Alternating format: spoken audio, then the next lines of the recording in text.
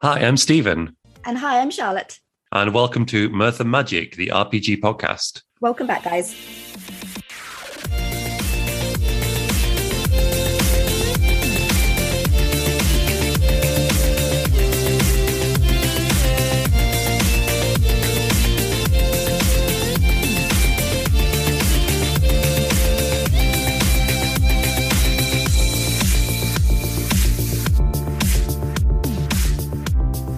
Hi, and welcome to episode 3. How are you, Charlotte? I'm not doing too bad, Steve. How are you doing today? I'm well, thank you. Have you got any RPG news of what you've been up to recently? So I've been playing Megami Tensei for the last week or so, which was the game that you suggested I play. And That's Shin Megami Tensei 3 Nocturne, right? Yes, that's the one. Mm-hmm. And I am enjoying it mostly. I enjoy aspects of it. I think we will have things to discuss later when we officially talk about it, because I think you might like it a bit more than me. And I'm currently having to take a break from it to play Tales of Arise, because A, I needed a bit of a break from it, and B, I've been desperate to play it for about 4 weeks. I don't think you're going to finish it. I think you're going to just stick with Tales and be so happy with it, you're never going to go back to SMT. Out of spite, I'm going to finish it just to prove you wrong. How's Tales? It's really good, actually. I was aware it was getting loads of really great press since it came out, but I wasn't expecting it to be quite as good as it is. It reminds me very much of some of the old Star Ocean games. I don't know if you ever played them or not. I haven't, no. The old Star Ocean games I really like, and this really reminds me of it in the kind of art style and the character interaction. And it's just fun and very JRPG-ish. And it's just a bit of a nice change from a lot of the other modern games that have been coming out recently. Is it like anime style or? Sort of. Cutscenes especially are in very anime style. But The actual game itself, it's hard to explain. They're very kind of like thick lines around everyone's character drawings, and it's very stylistic and very colourful and bright. It's just very enjoyable. Oh, cool. Have you played any of the Tales games before? I never have. No. The only thing I really know about it is I did watch a playthrough of Tales of the Abyss. It must have been a few years ago, because I wanted to play it, but I didn't have a PS2 at the time, and I couldn't bother to buy one. So I just watched a playthrough, and I did like the look of that game quite a lot. But from what I've heard, the Tales games over the last few years haven't been as popular. And then this one's kind of sprung them back into recognition again. Yeah, no doubt we'll play it for the podcast at some point, I'm sure, in the future. Yes, I will make you. What have you been up to? What have you been playing? Yeah, so I've been playing SMT3 as well. I like it a lot. It does have problems, like I said in the last episode, that I think that it's a bit of a lonely game, but actually I'm finding it less lonely than I did when I first played it. And I'm also not finding it as difficult as I did back in the day. Maybe it's because I'm more used to RPGs now than I was 20 years ago, but I am enjoying it. I think it's got a very loose story, though. The story isn't very in-depth. So, there's a lot of fancy words thrown around, but when you get to the core of it, it's a pretty simple story. But getting way ahead of myself, we'll save all this for the SMT episode, which I'm sure you will have lots to say. I have so much to say about the loneliness of the game. So much to say. Oh, you have to at least progress a little bit further just to get close to the end so we can talk about it. I absolutely will finish it. I just needed a bit of a break, just because I was off with a cold all of last week. So I was playing it for hours a day, and it was just getting a little bit bleak after a solid week of just playing that. With no one to talk to, no party members. Exactly. I was like, I just need a Zell character to pop up and cheer me up. And apart from that, I've been playing Planet Zoo, which is not an RPG, shock horror, but it's my second favorite genre of game is like a management strategy kind of game. I love them. So the latest one is Planet Zoo, and that's fantastic. But I won't go too much into that. This is not the time nor the place. For zoo games. Yes, for zoo games. Cute animals and managing disease and contraception. It's great. What an arrangement of sentences that was. Oh, God. Let's get started with the podcast this week. Yes, moving on. Okay, so this week we are talking about Persona 5 and probably more Persona 5 Royal, since that's the game we've both played together. So, Charlotte, what is your history with Persona 5 Royal? So, I don't know how it happened, but I kind of missed Persona 5 coming out, and I don't really know how or why. But the first thing I heard about it was when you started fanatically telling me about 3 times a day that I should play it. And it sounded really good. And I do genuinely trust your opinion on games. So until SMT3. Until now I've got huge doubts about your gaming opinions. But I remember I got it I think it was around a week before I caught COVID. So I spent a solid 3 weeks playing this game most hours of the day, and I was completely engrossed in it and absolutely loved it. I remember finishing it, having played about 120 hours on my first playthrough, instantly replaying it and racking up like another 100 on the next one, and still feeling like I could happily go back and play it all through again and still see all different things. Yeah, I just love this game. Yeah, me too. So I played the first game, well, the first iteration of the game, Persona 5, without the Royal, in 2018. I got to, spoiler alert, Futaba's Palace, and I went on a holiday. We went to Portugal, and when I came back, I just didn't pick it up. I don't know why. I was enjoying it. I just had other things to do. And then Persona 5 Royal came out in March 2020, right as the pandemic was in full throttle. And I think by May or June, it was quite cheap on the PS Store. So I grabbed it. And I played the whole thing through. I got to about 125, 130 hours. I was playing it every day pretty much. I thought it was fantastic. It was a distraction from COVID. It was fantastic. Yeah, I love this game. I'm not going to be really open about that and biased. I'm not going to say a single negative thing about this game. That's not true. I'm playing to say negative. Yes, there's not a single bad feature of this game. Podcast over. There's plenty of negatives in this game, but despite those, it's still a very, very good, solid JRPG, and I very much enjoy it. Yeah, and I do agree with what you mean about COVID, because I got Royal as well quite near the start, and when we weren't able to really see anyone or do anything, just watching all these people traveling around and having a great time just filled me with the saddest joy. It's very satisfying. Yeah, watching all these teenagers running around Tokyo, these places you've never seen before. If you haven't been to Tokyo, maybe you have seen them, but I haven't seen before. And yeah, it's just, it's nostalgic in a way, because, I'm an old man now and I don't have teenage friends to run around town with anymore. But also it was like traveling in a really weird way. Like, you got to see new locations, and they're real world locations. It's not like a fantasy game. I mean, some of the locations are like fantasy eyes, I guess you can call it. Like they've been done up a little bit, but these are real life places, and there are real life landmarks in them, and it's just really nice to see. Yeah, and I know we'll end up talking a bit more about the world, because I know that we both really love the places that you visit and the general aesthetic of the places. Oh yeah, it is so nice to just travel around and just see them and just interact with everything going on. Yeah. So let's get into the story first. So have you played any of the Persona games?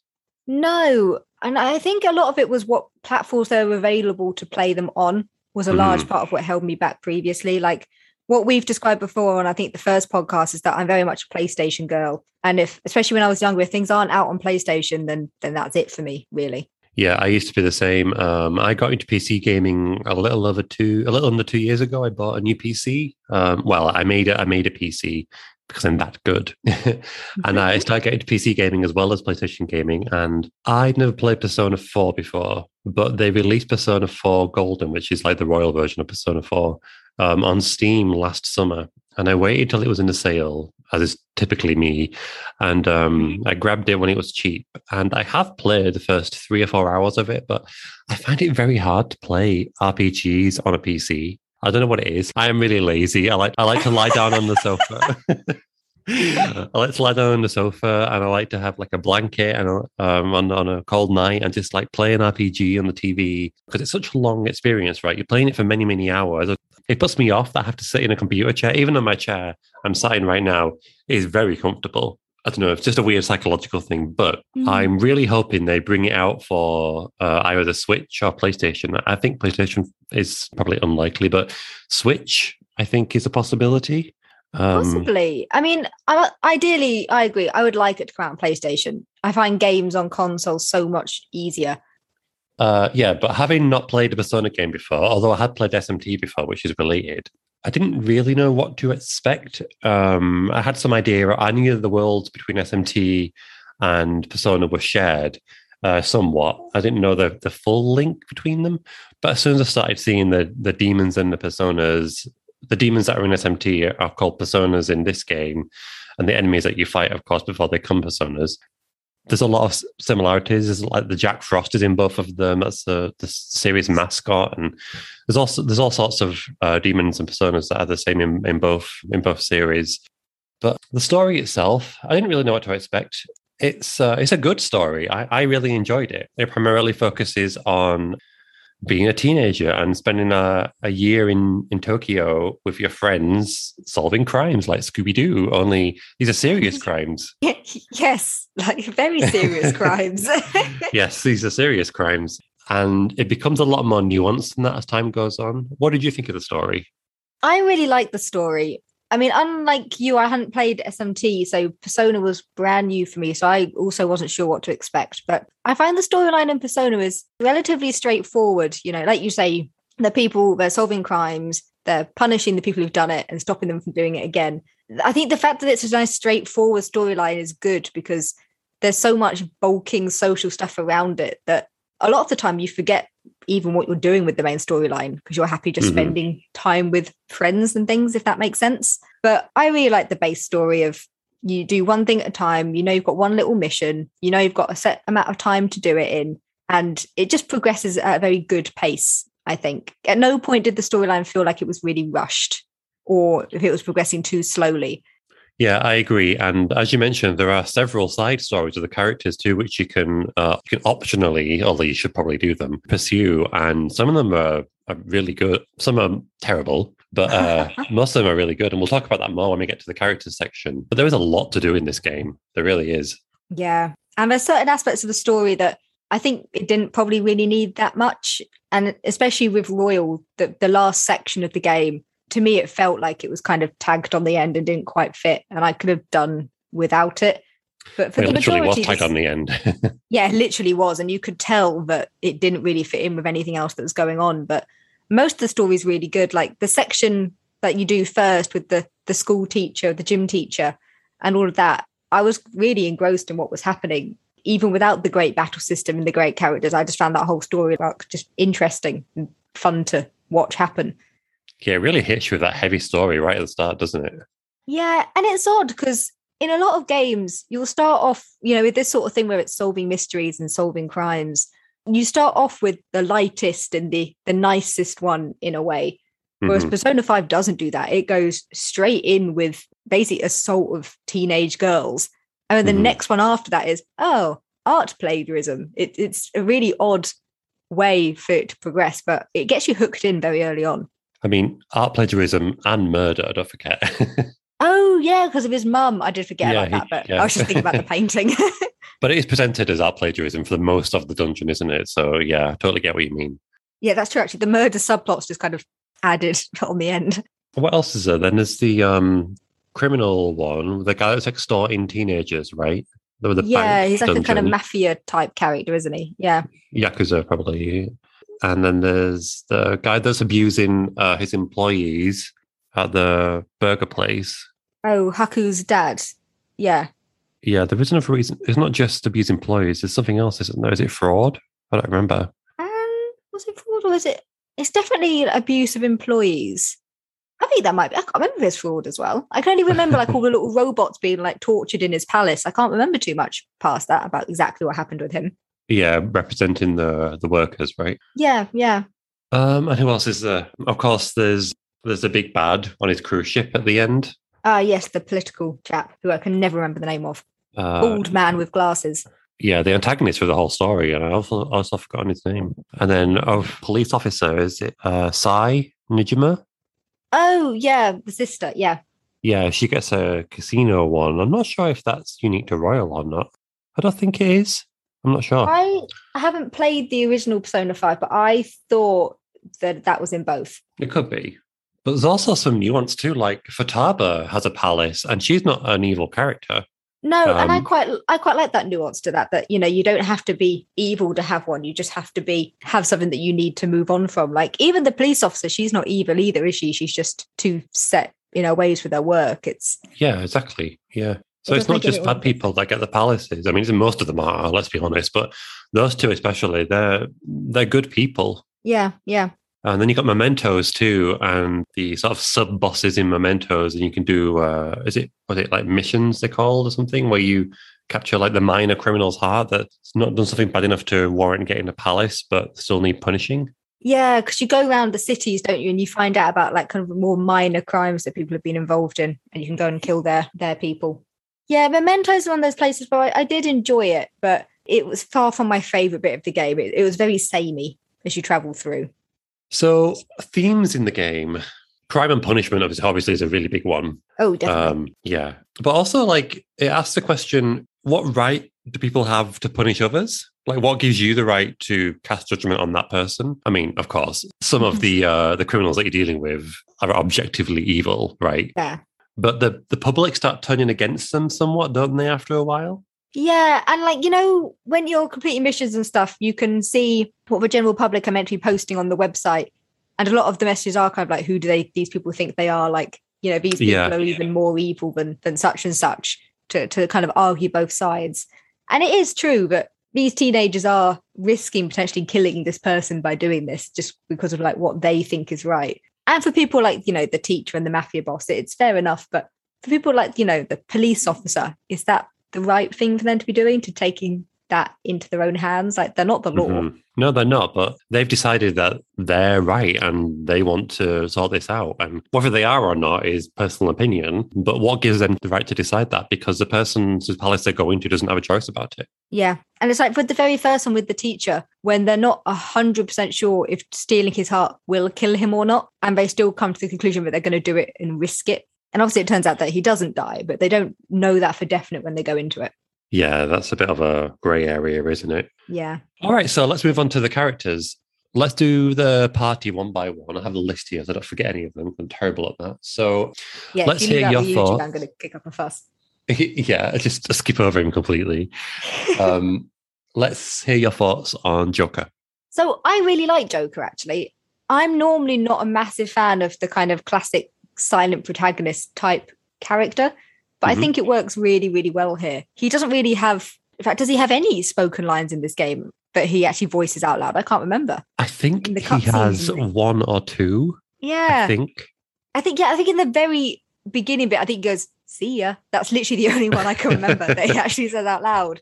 There's so much interaction in kind of like written word that I still feel like you get to know him as a character, even though you pretty much make it for him. But I think his design is excellent. He just kind of looks quite dark and shadowy and cool and interesting. And you mean in his normal day-to-day life or in his Neverworld life? Oh, I very much meant Neverworld life. Yes, him in his school uniform. Not quite so much.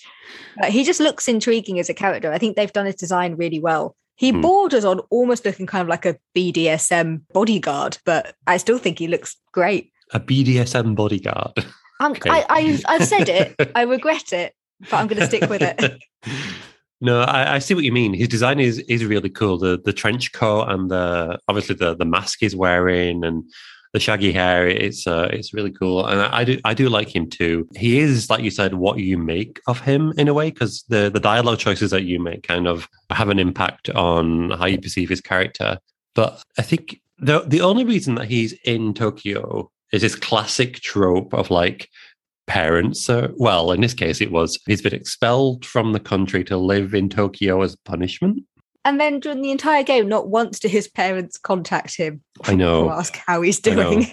It is a bit of a trope, like my parents are out of the country on business for a year, or I don't really see what harm it would do to have his parents in the game, but they're not. However, we do have a very good substitute, which we'll get onto later. What do you think of his persona, Arsene? I like Arsene. I'm a bit sad because I don't know about you, but I ended up fusing him very early on and losing him. Oh, everyone does, yeah. Yeah, and I kind of wish there'd been more of a reason for him to stick around for longer or to bring him back earlier in the game, because he's got a really cool design. And other than that, his one awakening one in the cutscene, you don't really see much more of him. And I felt like that was a little bit of a waste. So I felt like out of all of the different ones, I felt like his was one of the better designs. Yeah, it's based on Arsène Lupin, have you seen that TV show Lupin on Netflix? No, I haven't actually. Oh, it's really good.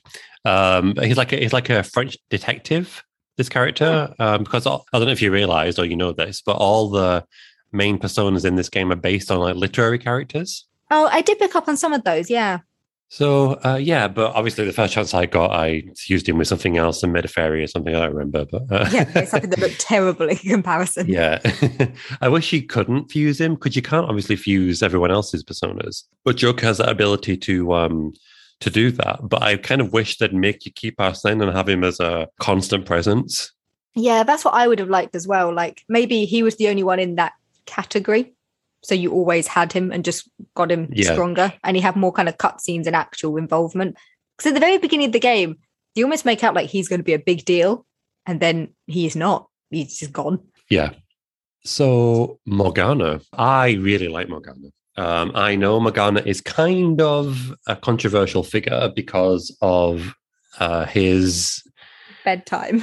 Yeah, you've only played Royal. It was so much worse than in regular game. You weren't allowed to leave your room, or you had to leave LeBlanc, so you couldn't do anything. I like Morgana a lot, and I don't really like the dynamic they gave him with Ryuji. I thought that was a bit odd. You know, the whole they hate each other basically, right? Yeah, but, it's never really well established of exactly why it is they hate each other. It seems very forced. Mm-hmm. Yeah, and I'm not really sure why. It was never really elaborated on why. It's just, I think they just wind each other up. But I mean, I guess that happens in real life, but I just didn't like that dynamic very much. Although there is a scene close to the end where it looks like Morgana's dead and Ryuji's quite upset. Yeah, that's the thing. I think certain nice scenes came out of them not getting on with each other, but they didn't really establish a good reason for them not to get on in the first place. They just kind of skipped that bit and went straight to them abusing each other. I really like how Morgana is constantly claiming that he's not a cat, but he very clearly is a cat and acts like a cat. When he's in the real world, he sleeps with Joker in bed like a cat does, like curled up next to him. Yeah. And he wants to eat fish and all sorts of cat food. And I think it's just part of the joke, but it does make me laugh, that actually. Yeah, until he's a fucking bus. It just comes out of cat nowhere. Bus, yeah. Well, he's a cat another bus. trope. I remember I was sitting there playing Persona 5, and at that moment when he turned into a bus, I was like, right, okay, I'm done. What is this? I need a break. And in Persona Royal, of course, he turns on into Diego. Oh, when he turns into a human, you mean? Yeah, that doesn't happen in the original game. That's part of Maruki's world, isn't it? Oh, I hated that. I did not need to see Morgana as a human. It's just, no. He is a cat/bus and nothing else. What did you think of the kind of twist towards the end about Morgana, that he was created by Igor? I was always expecting there to be some kind of twist. And I must admit, I was expecting him to have actually originally been some kind of evil character. I thought that was going to be the twist with him. So if anything, I was a little bit disappointed because I was kind of excited for it to turn out that he was evil. And even once he found out he was evil, he decided to still stay with them because they were friends, kind of thing. So when that didn't happen, I was a bit like, oh, okay, this twist isn't quite as big as I thought it was going to be. So I didn't mind it, but I didn't love it.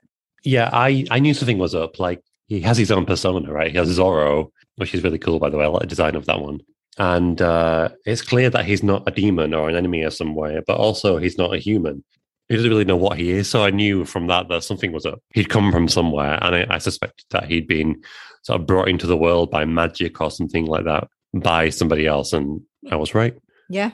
I did like him as a character. And I didn't play the original Persona. Like you said, I only played Royal. And he is annoying in that with the whole telling you to go to bed thing. But it wasn't too bad. The game let you spend, I think, more time outside in Royal than the original Persona. So I didn't feel quite as limited by it. It did. And sometimes in the original game, it wouldn't even let you go outside of LeBlanc's. And in this game, sometimes it will let you outside into the local area where LeBlanc's is, the neighborhood. Yeah. But you can't leave that area. But that's still a big improvement on not being able to leave the cafe. Oh, definitely. I can picture that being absolutely infuriating. Yeah, it was. And it was so random too. Like sometimes he would, sometimes he wouldn't. It just like, whatever you're feeling, Morgana. Like, how do you feel today? Can I go out today? And you just said, like, Joker, it's a cat. Overpower him. For God's sake, just go outside, man. He's not a What's cat. What's he going to do? You're right. He's a bus. All right. So I was going to skip this one, but... Is it my favorite? What do you think of Ryuji Sakamoto? Ah, yes, the Zell of Persona 5. I love him, even though you hate him. In fact, you hating him makes me love him even more. I just think he's a really fun character. He's an idiot. And because he needs so much explaining to him, I'm aware he kind of becomes like the trope of how the story is explained because people have to explain it to him. But he's just so happy. And I think he's voice acted really well. And he's just a very straightforward character. He doesn't really have that much angst in him. He just wants to eat noodles and go for a run. And I just really enjoyed him. I don't hate him. I'm joking with you. I use him a lot in the early game, but I replace him later on. But I didn't really find him very engaging. Like, I've never really liked the Zell character. I know that's your favorite archetype in a JRPG, I know, but yeah, he's a nice guy, and he's a complete idiot and presented as so. But his heart's in the right place, mostly. Yeah, and I just kind of liked how his kind of arc, I felt, played out a lot more than a lot of the other characters. Like, he started off with this whole thing of he couldn't run anymore because his leg was damaged. And all of his side story is him, making friends of who he fell out with before and trying to get back into running and accepting he's probably never going to be the same as he was. And then nearly dying to save all the others by finally running again and trying to save them via that way. And I just felt like his story arc was a bit more fully formed than some of the other ones that kind of just got dropped. Mm-hmm. You liked his side story than the track team story? I mean, it was okay. It was definitely one of the more simplistic ones. Mm-hmm. Well, actually saying that, a lot of them are relatively simplistic, actually. Like, I'd say people like Ann's and Makoto's, they're not exactly, the most dramatic stories. Ann decides she wants to be a model, and she already is a model. Makoto just wants to learn how to interact with other humans. None of them are, the most dramatic, are they? It's not Dostoevsky, is it? But it's entertaining. Yeah, exactly. They're just cute and they're very personal stories, which I think is what you need. You don't need some dramatic saving the world subplot for every character, do you? And what do you think about Captain Kidd? Again, I think the design was okay. It's not one of my favourite ones. And like you, I used him at the start of the game a lot more than I did at the end. I felt like he was a lot weaker overall than some of the other ones later on. So Captain Kidd, saw him a lot at the beginning, didn't really see him for the second half of the game. Did you evolve him to William? I did, because I did Ryuji's thing all the way through, yeah. Mm-hmm. I don't think I've actually seen William. I don't think I've done Ryuji's story in full. He's one of the few that I haven't. Of course you haven't, you traitor. All right, so let's on to my personal favourite. As they say in the game, Ann Takamaki, which is really weird pronunciation. Anne, what do you think of Anne? I like Anne. I think me and you have discussed it before, that she's one of the few characters we have a bit of an issue with because of how the other characters treat her. Yeah. But if you take that aside, I think she's actually really good. She's quite a strong kind of female character in a lot of ways. She does kind of what she wants. She's aware that a lot of other people, especially kind of female NPCs, judge her and treat her badly, but she's still kind of strong and happy and plows on through anyway. I do wish she was less sexualized in the game, because it just kind of brings down those points a little bit. Like when she kind of faints in battle and things, and she's kind of leant forwards, all kind of bent over on all fours. They wouldn't do that of any of the other characters. That's very much a her thing, because they over-sexualize her so much. And I can't remember the name of her persona off the top of my head, but even that's very sexualized compared to all the other ones. Like, she's got a kind of men on leashes once you evolve it. It's all just, it doesn't really fit in with actually her personality, I don't think, because Anne's not about wanting to get with men or do anything sexual. She actively dislikes that. And I just found it a little bit odd that they decided to do that with her. Yeah, and even her outfit in the Netherworld is like this red latex catsuit with a whip, and that's meant to represent her wild side that she can't show in real life. But actually, when you get to know her, she's nothing like that at all. That's the thing. If she was this kind of really sexual, kind of wild girl, and I'd be like, okay, fair enough. But she's not at all. No, she just wants to eat dessert. Yeah, she wants to eat dessert and spend time with her friend and not be judged by people. She's actually a really nice girl. I didn't mind her persona, Carmen. I actually quite like Carmen. I know what you mean by having the men on chains and stuff. I wasn't really sure how to interpret that, but I think the design is actually pretty cool. It did look cool. And again, in Anne's design in general, I really like, with her kind of blonde hair and its pigtails, and the way that she wears a school uniform and things. I think her design is really good as well. Her design's great, yeah. And her side story wasn't, it was basically if I remember correctly, she wants to find herself, and herself involves being a model. Yeah, she kind of wants to, at one point she says she wants to be a movie star.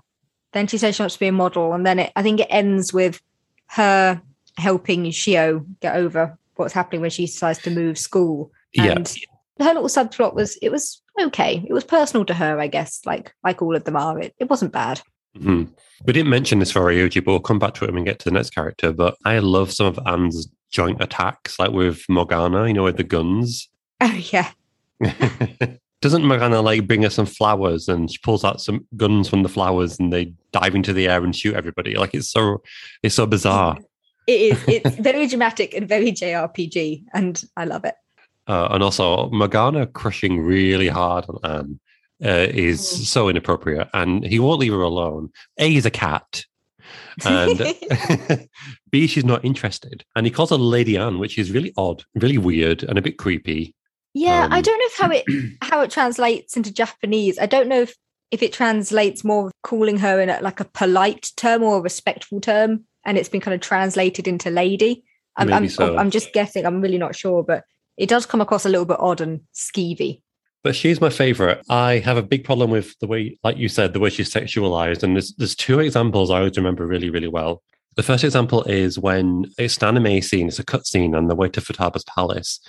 And they're in the cat bus. And it's like, obviously they're in the desert and it's roasting hot and they're sweating. And the camera just focuses on Anne's cleavage and just shows like the boys gawping at her. And it was just, it didn't really sit with me very well. Yeah.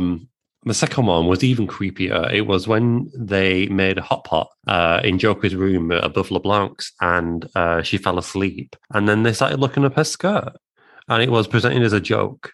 And I just thought that was so odd, so horrible, and wasn't really at odds with the tone of the game.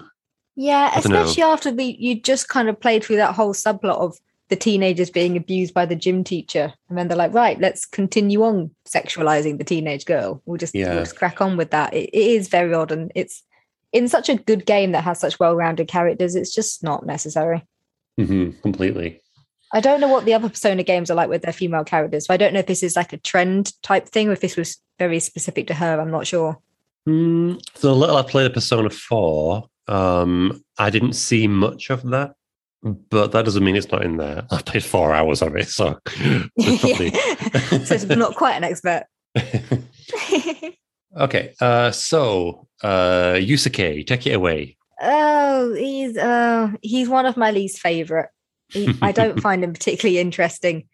Even from the off, when you first meet him, he comes across as quite an unpleasant, abrasive character. And again, he's a bit creepy with Anne. He's another one. And even his character design with kind of slick back hair and his mannerisms. It's awful. Yeah, I really don't find him a very appealing character. The only bit I did kind of like is his weird thing about how bad he is with money. And then he buys some lobsters. That's like one of the few things I really liked. When they go to the beach, he's like, I bought these lobsters. We're like, yeah, okay. Do you? But other than that, there was very little about his storyline or his character design or him in battle that really stood out to me. He was one of the ones where I used him in his like main story bit in his mentor's palace. And after that, I don't think I ever used him again. Yeah, I very rarely use him unless I needed... Is it electric or ice that his persona has? One of them. Yeah, unless ice. I needed an attack, yeah. Yeah, and for that reason, I always made sure that Joker had at least one good ice persona, so I didn't need to use him. I always thought it was weird that he had these money problems, but he is literally in a party with Joker, who's making millions every time he fights monsters, and Haru, who's like literally a millionaire heiress, and he still has to get off the subway stop 2 stops early because he can't afford the full route, and his friend don't give him like the 100 yen to get there. I must admit, that just made it funnier to me, where he'd be like, I had to walk so I couldn't get the bus. And there's Haru like, shame. What a pity. Yeah, sipping tea. Keep walking. With her gold purses. Like, oh, yeah, must be sad to get the bus. I don't like him much either. I rarely use him like you do. I have done his story, and I thought that's actually pretty funny in parts. So, like, there is a part of it where he makes Joker pose naked, like, in a church for a drawing. It's so bizarre. Have you done that one? I have, yeah. That's the thing. There's some moments with him that are quite funny. It's a shame that just in between that, he's very bland. Yeah. And I like the story with Madarame, his mentor. Not so much the art plagiarism stuff, but the thing with his mother, Sayuri. Yeah, that bit was nice. And I do like the whole thing. And then obviously the paintings then put up in the cafe and, he can go and look at it and things. That bit was nice. Mm-hmm. And it stays there. And it's a nice painting. Yeah. The only bit I found odd about that story was occasionally later in the story, they'll talk about how the mentor did actually care for him and all this stuff. And I'm like, yeah, but didn't he let his mum die? Like, don't try to now make him a sympathetic character. Just, no, it's not going to work. Makoto Nijima. What are your thoughts on her? I have mixed feelings on Makoto, actually.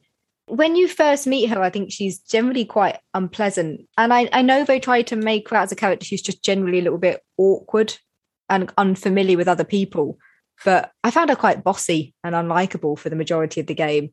And everyone starts calling her queen and things when she's only just joined the party. And she's like, yes, that seems appropriate. Yeah, queen, come on. Yeah. Yes. And I'm like, oh, fuck off. I didn't even ask you to come along, go away. But I really like the design of her Neverworld outfit and of her persona in general.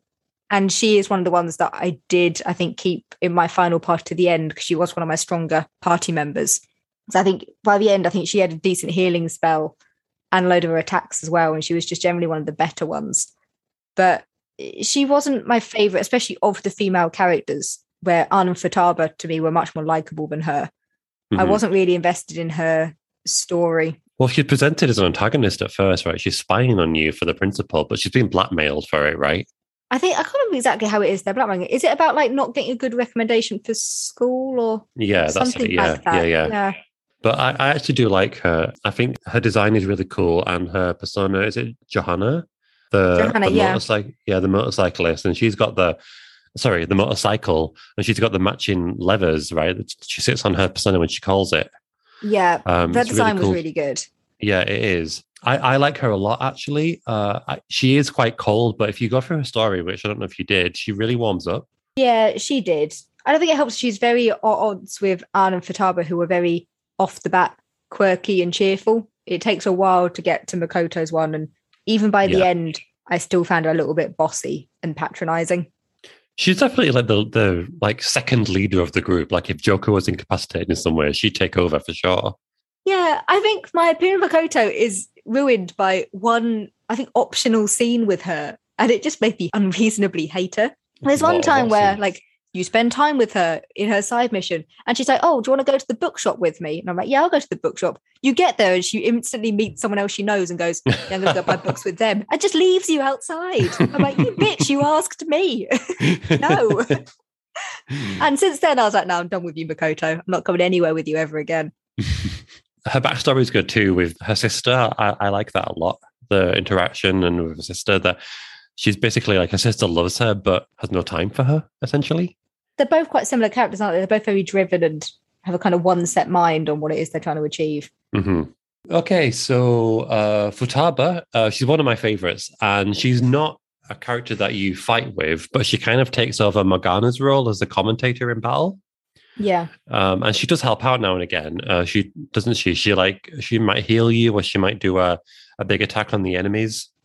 Yeah, and I think when you progress her storyline, I think you get like extra boosts in battle and things, I think, from her. Yeah. She's, like I said earlier, she's got her own palace, and it's ancient Egypt themed. And I really like that palace, even though the music, I find it really annoying because I hear it right now in my head. But her backstory is incredible, and her development as a character is really good too. Like, even when she gets over her initial fear of the party and starts hanging out with them more and going outside, she's still not 100%. And you have to do a story to help her progress even further. Yeah, I think her from start to finish was one of the better arcs, because you meet her and she's literally won't leave the house. She's so shy and has such severe PTSD from what's happened to her. And then you go into a palace, which has an amazing design. The Egyptian thing's really interesting to explore around. And then you just watch her kind of get better and better through the main story in the cutscenes and through her personal side quest. And hers is definitely one of the more well-rounded and enjoyable to watch. Plus, she's just quite a fun, quirky character. So it's fun to watch people interact with her in general anyway. Yeah, 100%. I like the scene with her in Akihabara where she goes to buy a video game on her own for the first time. And she kind of she goes with Joker, and then she makes him wait while she goes to pay for it. And that was, I think that's the first time you see her do something independent. It's a really big moment for her, and it's really sweet. It is nice. The only thing about Futaba that bothers me is I wish dating her wasn't an option, because I very much see her as like a little sister. type character to Joker. And the idea of dating her makes me feel awkward. It was an odd choice. Yeah, it's just something I didn't, because I think I mentioned on one of the other podcasts that the second time I played Persona, I decided I was going to try to date all the girls at once just to see what would happen if I could. And I was so uncomfortable watching their like dating scenes that I just had to stop. I couldn't carry it on. I was like, I'm so sorry, Sojiro. I'm so sorry. I've never seen it. I have no interest in looking at it. Like, I think it's really a bit creepy. In fact, a lot of Joker's options are quite creepy. We will get onto those for sure. I think I read somewhere that Joker's canon girlfriend is Kazumi. Yeah, I would say it is as well. And I'm sure once we get onto it, we'll say more. But I think she's the only one, if I remember, who tells Joker she loves him before you're given the option to tell the girl first. I'm fairly sure. Yeah. So it's much more you choosing to accept or decline her confession rather than you confessing to them. Mm-hmm. That's interesting. I declined it. Did you read what happens if you like do date all the girls successfully? I did, yeah. I watched a video of it. Oh, you did? I feel like Joker deserved worse than that for sure. I've never done, I can never do that in a game. I get if there's a choice to date someone, I pick one person. I never cheat on them. Yeah, and that's what I did the first game. And like I said, when I played it the second one, I felt so guilty that I just stopped playing that playthrough and had to go back to just dating Ann the next time I played.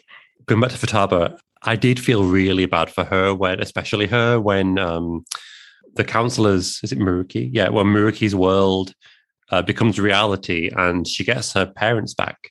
Yeah, that was really sad. A lot of her story is sad. When her mum died, she ended up living with her abusive uncle and things and sleeping on the floor. Like loads of her little side stories. It's actually really sad. Mm-hmm. Okay, so Haru Okumura. Yes, the most memorable and well-liked character of the main party. I find her nothingy, I'm afraid. I know you like her because she does gardening, but I have such little interest in Haru. In fact, I keep thinking her name's Haku, and I don't know why. Her name is not Haku, it's Haru. It is. I just forget her name because I never use her. I like her because I think that she's introduced really late in the story. Yeah. Like really late. She should be introduced like at least 2 palaces earlier. In the original game, you don't even see her as much as you do in Royal. Like in Royal, she appears in Hawaii and you get some scenes with her in the school before you even know who she is. That's not in the original game. She just sort of appears out of nowhere close to her final appearance when she appears with Morgana. Because I think by the time she appears, you're already well on the way to getting full storylines with a lot of the other characters. And almost to fully see her storyline, it means not being able to finish a lot of the ones you already started. And I feel like the majority of people would rather finish the ones they've like done 7 out of 10 for rather than start hers from scratch, which personally I did. I much rather finish all the ones I had going on than start over with this girl who was barely even in it. It does feel a bit of a rush when you get her, and if you want to do her story, like you're like, oh shit, it's October. I have to get on with it. Exactly. Like you have to really rush hers and abandon loads of other things. In Royal, it's a bit easier because you get more time, obviously. And I do actually like her story. Did you finish the story? No, I barely got through hers. I don't think I've only got like 2 or 3 into hers. So, in a nutshell, basically, she's got this fiance, Sugimura, I think his name is. And he is really emotionally and financially abusive to her. He doesn't love her at all. He just like wants the association of being married to an Okumura family member because it's got the money and the power. Yeah. And he sort of takes over because he sees himself as like the head of the household, and her family business becomes his business, and she's like, no, it's still my business. Yeah. And she starts taking over her father's business. The company wants to expand into like coffee shops, but using this like really cheap labor and like cheap produce and just making like a fast food coffee shop basically. And she wants a more friendly, like intimate, independent atmosphere like her granddad's shop. And she doesn't know how to sort of talk about this to the company. And with Joker's help, she kind of stands up for herself and she breaks off her engagement with her fiance and gets the company that she wants. Now I'm talking about it, it's not as hard hitting as some of the others. Like a rich girl wants her company, but but it is enjoyable. I do like her character, and I think she's cool. And I like her abilities. So the psychic abilities are really great, and her persona, Milady. I like the design of that one a lot. Yeah, I like the design of that one as well. And she's definitely invaluable in that battle against, the boss battles with the robots at the end of her father's palace. Oh my God, don't remind me. I'm getting for that. PTSD. That's memories flooding back. I remember messaging you going, I don't think I can finish this game. I can't get past these. I just can't. But we'll get onto that later when we talk about battle stuff. But Christ, that is the hardest battle in the game, and it's so artificially hard as well. Yeah, it is. It is. And it's one battle where she is absolutely crucial during, because a lot of them are weak against the psychic stuff. But awful.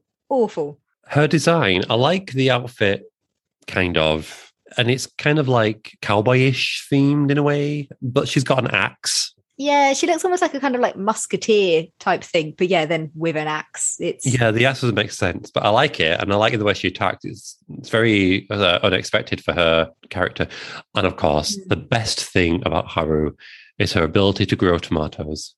I knew it was going to be the gardening. I knew it. As soon as that character came along, I was like, "This is Steve's character."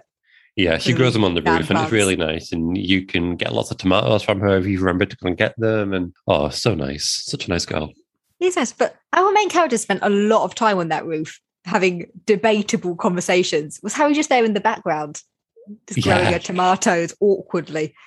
Yeah, and claiming she can't hear them. Yeah, like, I don't know what you're talking about of stealing people's hearts and accidentally murdering people. I don't know what you mean. All right, so your favourite, Goro Akechi. Yes, the most obvious bad guy to ever grace a game. With, I think, the worst outfit of the game. That white suit? And red one. Yeah, with that like long-nosed like plague doctor mask. It's so awful looking. And Robin Hood, his persona, where he doesn't go with that at all, just totally random persona tacked onto him.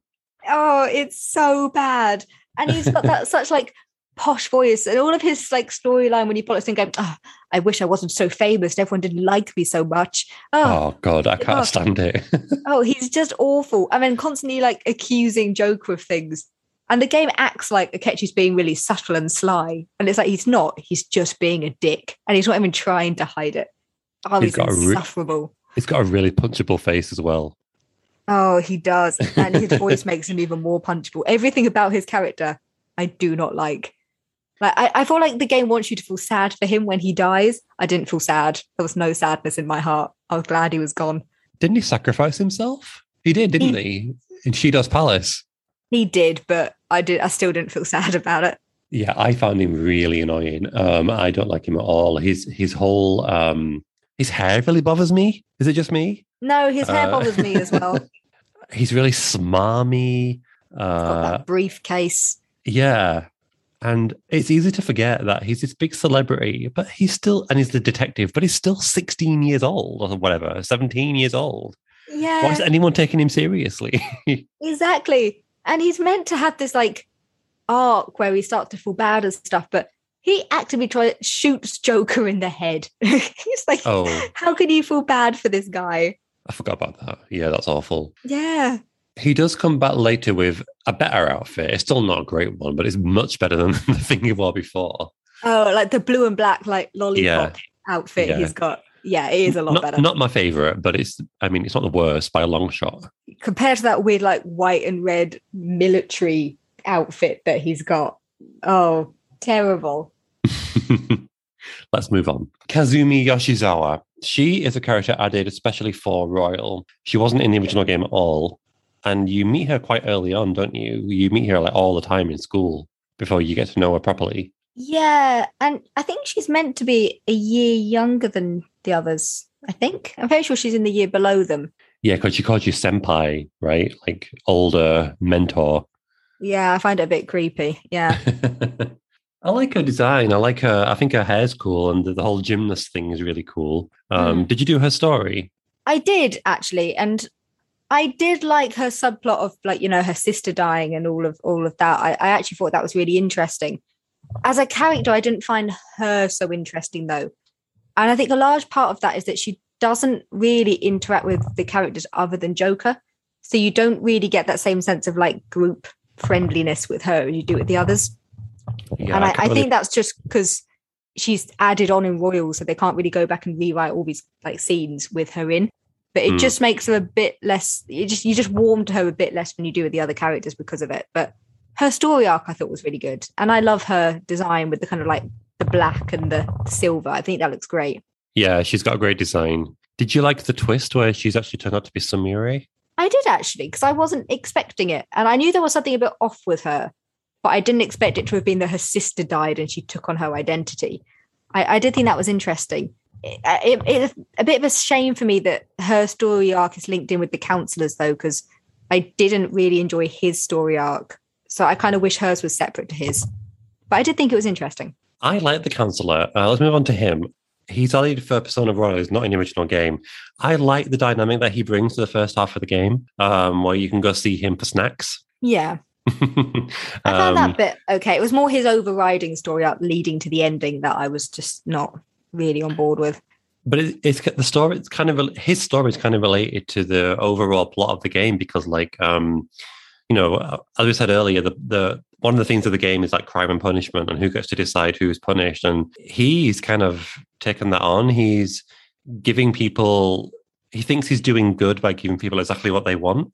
Yeah. It's kind of a similar thing. And it turns out that that's not always a good thing to be handed when you see the world that he creates.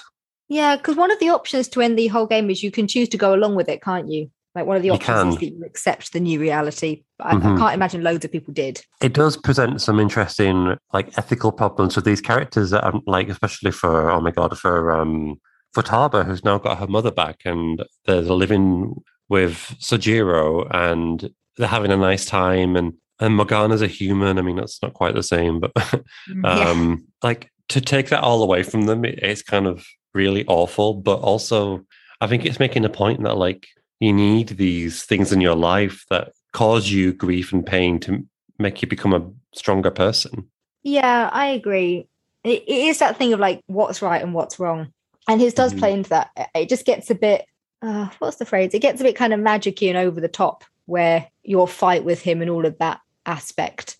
I wish they'd just made his a bit more down to earth, kind of like the others were, of just him wanting to do what was right for people and accidentally manipulating it into a way that was bad, but without it being quite so. And then you fight him as a god type ending. It just got a bit over the top for me. Yeah. I love his character design, though. Like, going back to, like, dating, if you could date a boy in a game, it would be him, right? I think we both know it'd be Ryuji, but, you know, okay, fair enough. For God's sake. I'm sure he wears sandals to work. I'm sure he does. Why do you have to say that? Because he does wear sandals and they're terrible. It's like the first thing about his character design I remember.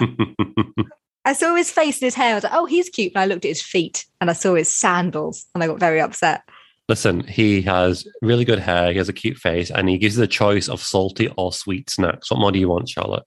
I want to not wear sandals, Steve. That's what I want. We'll talk briefly about some of the other characters. So you can spend time with other characters not in the party during the game to help them progress their stories, and several of them are romanceable. My personal favorite is Sojiro. Obviously not romanceable, but he is the owner of... if that was an option. He's the owner of the Balance Cafe, and I love him. He's such a nice guy. You have to melt his heart a little bit, not literally in the game, like it's stealing hearts, but you have to sort of help him soften up, and he becomes such a nice person. Yeah, his arc with Joker is really nice. And by the end of it, where he's protecting him and giving him advice and treating him like the family, and you can spend the Christmas together with him, it is lovely. Yeah, looking back, he's probably a bit overly nasty at the start of the game. Because he essentially bullies and harasses this traumatized boy who he's agreed to come and stay with him. He's probably a bit too mean, but by the end, he's just adorable. What about Igor? What do you think? Igor and the prison guards, Justine and Caroline.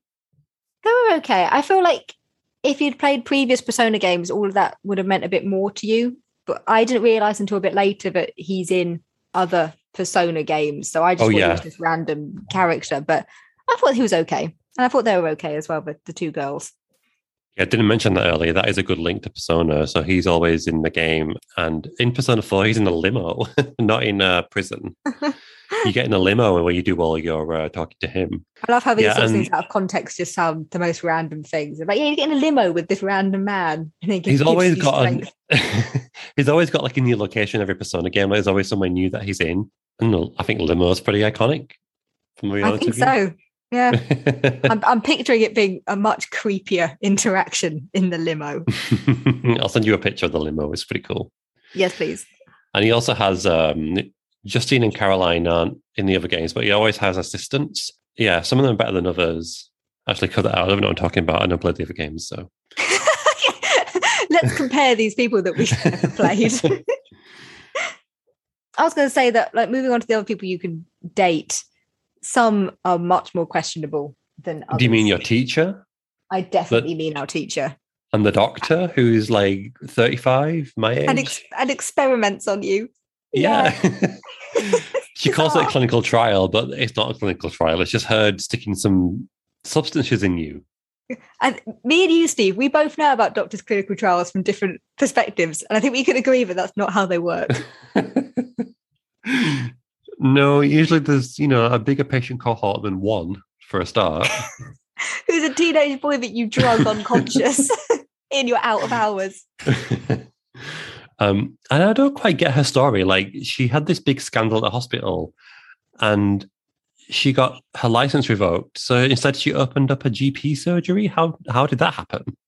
Yeah, her storyline is very odd, where she thought she killed a girl. It's not really explained how, and then turns out she didn't kill her, but she's still operating this medical practice, even though she's not allowed to practice medicine. And then she gives Jo all these drugs, and apparently that's helping her cure diseases, but I don't see how it is. It's all very odd. I actually like her design, though. That cool, like, goth design she's got. I like it. She does, yeah. And it also plays that thing of, like, how old is this female doctor who ends up potentially dating? She's literally like 35. 17-year-old boy, yeah. Yeah, your teacher storyline. I'm not sure which is creepier. I think probably the teacher. I think the doctor one is probably scarier because, you're going up with one who's injecting you with things every single day. Yeah. But the teacher one is wildly inappropriate. Oh, it's so out there in terms of bizarre inappropriateness of the fact she's your teacher, how old she is, the fact she could be your maid. Like, all of it is so odd.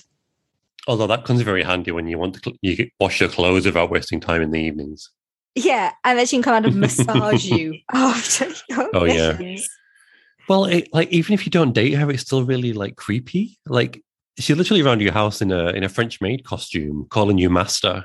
Yeah, giving you a massage. Yeah, to a 17-year-old boy. Yeah, it's weird. Yeah, I like how when it gives you the option to date her, at first she goes, "No, I'm your teacher and it's inappropriate." And I was like, well done, Persona 5. You finally stepped up and acknowledged this is wrong. And then the next scene, it's like, "No, I changed my mind. Let's do it." Oh, okay. The other one that I don't like is the reporter. Now, not because she's inappropriate. Yeah. I mean, she kind of is because she's older, but she's awful. She really is. She's so unlikable. I don't even know her name. Is it? Oh, it's Oha, something like that. I can't even remember. She was one of the ones that I never wanted to pursue, of this random alcoholic woman who just writes articles about you and is just abrasive and unpleasant the whole time you talk to her. Yeah. There's no attraction. Did you actually date her for your like all girlfriends game? She's one of the ones I reluctantly did try to date in order to date all of them. And I got fed up after about 4 things with her because I just literally didn't want to speak to her anymore. So, world discussion. We mentioned earlier that I said earlier that I think that this game is fantastic for location and the world. The fact that you feel like you're in Tokyo, you can travel around, you see these landmarks. I think it really captures a feel of Tokyo as someone who's never been there.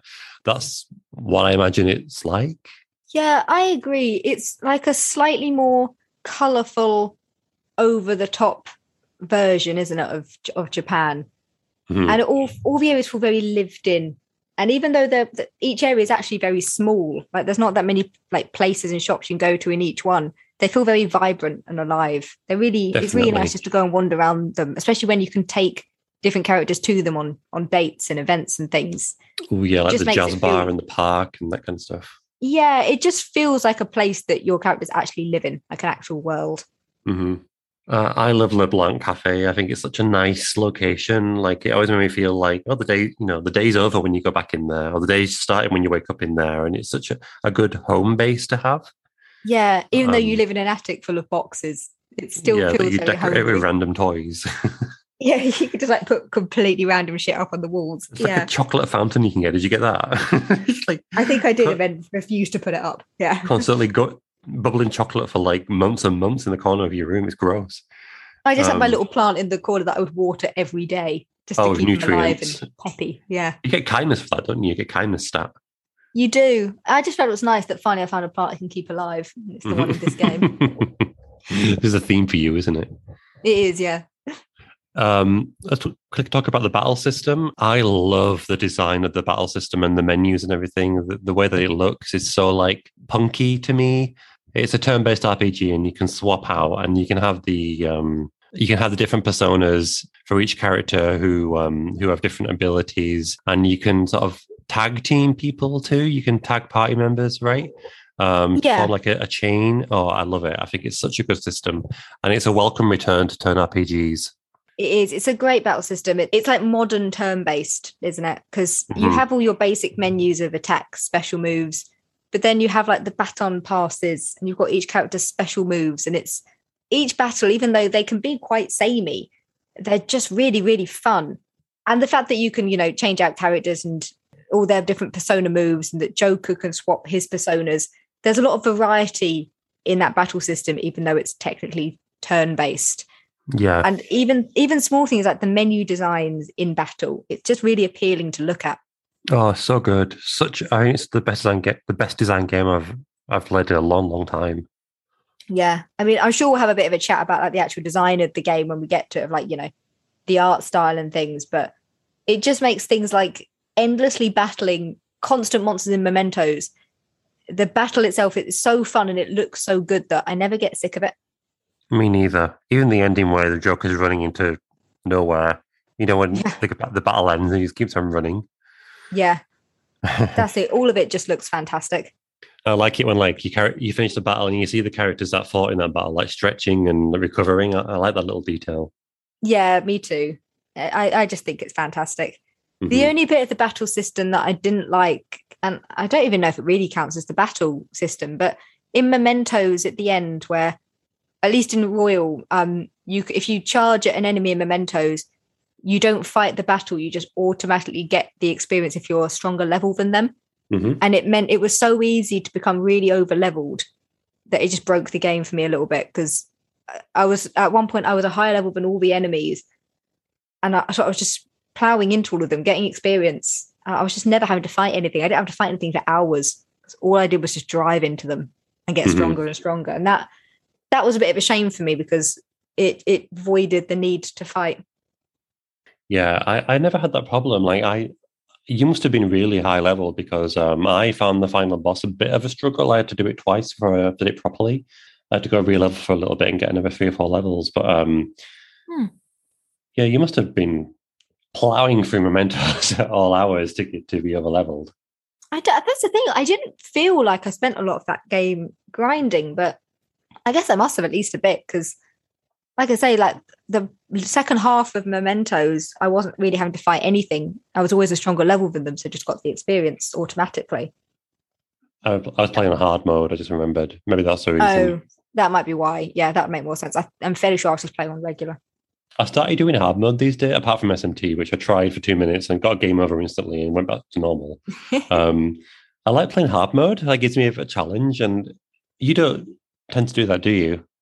It's very rare I do. I mean, to be fair, a lot of the games I play, hard mode often isn't an option in a lot of them. So it doesn't really come up that often, but very occasionally I do. But often I'm more invested in the storyline of a game than I am the challenge of it. I'd say the only real games where I feel like that's a part of it are things like Bloodborne and Dark Souls, where it feels like the challenge is one of the main game aspects. For I would very never play storyline either of those RPGs, I just games want on to play hard. it. No, Yeah, no. yeah. I mean, Bloodborne, yeah, but Dark Souls, no. I wouldn't play Bloodborne. And you've done Bloodborne hard. You must be a pro gamer, I love Bloodborne. I mean, level 99 gamer. oh, I absolutely love that game. I mean, I know we're going to be doing it soon, but I'm excited for that. Let's get the conversation back to Persona 5. Yes. Graphics and music. Graphics we touched on briefly. Well, the design of the game is fantastic, as we said. I love the way the characters are drawn. I don't know how to describe it. It's anime-ish. The backgrounds are beautiful. The world is gorgeous, and the music is fantastic. Apart from Fataba's Palace, it really grinds my gears. But you know that song that's like always playing LeBlanc, like do do do do do do. Oh, I mean, excellent impression of it there, Steve. It's spot on. I love that song. I actually have there's like YouTube videos where you put like relaxing music on, and there's like 10 hours of that song with like LeBlanc's photo in the background. Yeah, it is so love good. it. And it's good because you spend a lot of time there. So it is lucky, to be fair. Yeah, it never gets old either. You hear it No. all the goddamn time. Yeah. Although saying that, I think I mentioned it when we did our top 10 list, but when I played it for those 2 weeks of COVID and my boyfriend was stuck in the house with me, he was sick of the Persona 5 music. He was desperate for me to just have it on mute, and I refused. I had it on all the time. I'm sure It my was, if I husband have was to- too. Yeah, he was like, if I have to listen to Last Surprise one more time. And I was like, it's a classic. Come on, put your stuff together, man. But, you said a second ago about the art style, and the art style is fantastic. All the characters look so good. It's similar to what I was saying about when I was talking about Tales, where it's almost like anime-ish, but it's got those like thick lines around all the character drawings, so it looks almost like a cross between kind of anime and like drawn graphic cartoon. Yeah. It's a really interesting look, and it's similar to Tales, and I find it really appealing to look at. It's like a kind of modern version of a kind of anime style RPG game. It looks great. Yeah, it really does. And then, what do you think of the music?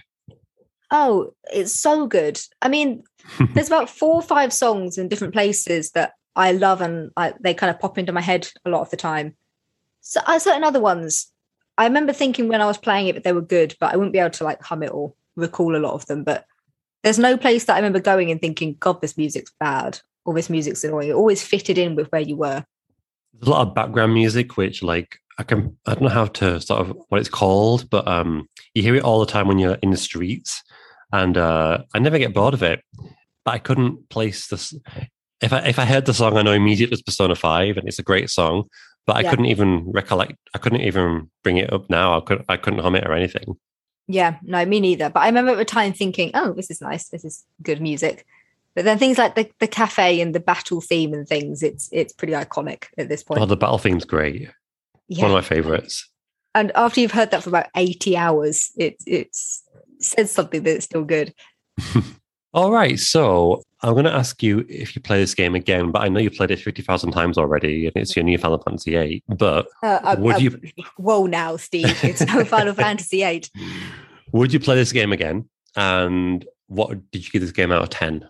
I would play this game again. Annoyingly, I've actually recently lent it to one of my friends because he'd never played it, and he's recently moved to Wales. So I don't know when I'm going to get the chance to play it again, but I would like to. And now that we've been talking about it, I do have a bit of an itch to play through it one more time. And I think we said before that for all our games, we're going to do like a score out of 10, but we're going to have a different grading system for each one. Do you have one in mind? I feel like it would either need to be out of how many hearts it would be or how many cat buses. And I'm tempted to go with cat bus. Let's do cat buses. How many cat buses out of 10 would you give this? I would give this a 9.5 out of 10. Oh, wow. Okay. Yeah, there's problematic bits to this game, but it's just overridden by how much fun I have playing it. So I'd play again. I like to leave a long time before I play a game again, but I would. I do have problems with it. We didn't mention the homophobia that's in the game, which was remedied somewhat in Royal, but not really completely. We mentioned the sexism earlier. Yeah, there's just little bits of it that like jab at me, and I can't quite give it a perfect score. But overall, ignoring those, which is very hard to do, but ignoring those, I give this game a really solid 8.5 cat buses out of 10. And that's fair. a really high score for me, I think. I love this game. It's one of my favorites, but the problematic elements do somewhat bother me. Yeah, they are problematic. I think some of it was made a bit better by the fact that I'd never played the original Persona 5 before Royal. So things like the homophobic scenes, I'd only ever seen Royal's version, which aren't great, but they aren't standout horrifyingly offensive like the original one is. So it didn't click quite as much of how bad it was when I saw just the Royal versions. It's only since seeing the original scenes that now I realize quite how bad it was. Yeah. I feel harsh giving it 8.5, but yeah, I'm going to stick with that. I do love the game, but I do have issues with it. But it is one of my top 10 RPGs, as we discussed last week. So yeah. All right, so that about wraps things up. So our next podcast, I believe, is Charlotte's Choice, and that's going to be, drumroll please. Go on, what is it? It's going to be Bloodborne. Bloodborne, yay! Everyone's favorite RPG. And oh my God, I was thinking earlier that we've not done a Western RPG yet. This is our first one, but it's not a Western RPG. It's a Japanese game. It's so Japanese, yeah. But I think as it's going to be quite close to Halloween, I thought that's quite a horror-ish type one that we've both played. So yes, a really good one. I really enjoyed it. Very tough kind of game. Very tough, but very satisfying. Yes. Oh my God. The feeling you get when you finally kill that boss you've been stuck on. Oh, magnifique. Yeah, when all your hands are trembling with adrenaline. Yeah. Oh, yeah. Amazing. Yeah, and sweat and oh God, yeah. Yeah. There was one time where I'd just beaten a boss on it though, and then instantly died to poison. And it hadn't quite clicked enough for the game to realise that I'd beaten the boss. And I'll talk about the heartbreak more when we talk about Bloodborne, but I still have PTSD from that happening. I have a similar story on Dark Souls 3. I got to a boss that I was struggling on for days and days and days, and I got him down to less than 1% HP, and he killed me. I never turned the game back on again. Just rage quit, never went back. I literally never went back to it. I was so angry. I'm just getting worked up thinking about it. Right. I can hear it in your voice. Yeah. So thank you for listening. Please consider following us on Twitter at Mirth and Magic, or sending us an email at mirthandmagicpodcast@gmail.com. Please leave us a review on iTunes or whatever app you're using that lets you leave reviews. We really appreciate it. And we'll see you next time. Bye, guys. Bye, guys.